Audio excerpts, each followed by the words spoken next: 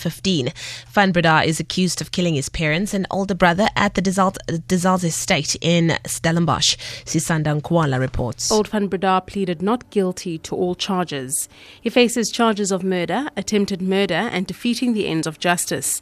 He allegedly killed his parents and older brother with an axe in 2015. In an affidavit, he said the killer attacked his family wearing a balaclava. He said the attacker tried to stab him with a knife before he disarmed him. There's a large media contingent at court. Sisanda Nkwala, SABC News, Cape Town. The DA says former Hawks boss Burning and Kleynhans's presence at the elite crime-busting unit compromises its effectiveness. The DA held a picket outside the Hawks' offices in Pretoria this morning. The former Hawks boss has reported for work this morning in what the police ministry has described as merely an operational matter. And Kleynhans's appointment as head of the Hawks was set aside by the High Court in Pretoria, and the decision stands even if he decides to appeal. Yolisa Matakata is acting in the position. DA spokesperson on police Zakela Mbele says Kleynhans should accept that he's no longer at the helm of the Hawks. Well, today we picketed outside the Hawks head office to demonstrate and protest against Burning and Kleynhans returning to work and to send the message that, in fact, he must go. He must pack his bags as he has been urged by the police minister and in line with the High Court ruling that set aside his appointments.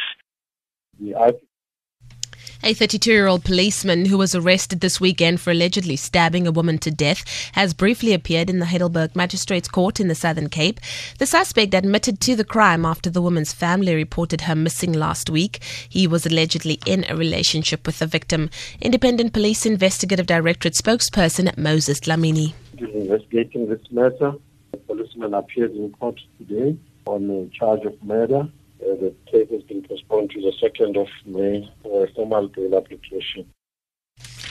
And finally, the first ever vaccine against malaria is to be introduced in Ghana, Kenya and Malawi under a pilot program by the World Health Organization. James Gallagher reports. A child dies from malaria every 2 minutes. So Ghana, Kenya and Malawi will start immunising next year, with 750,000 infants taking part in the pilots. Clinical trials suggest the vaccine can prevent 4 in 10 cases of malaria, including the most severe infections that require hospital treatment and blood transfusion.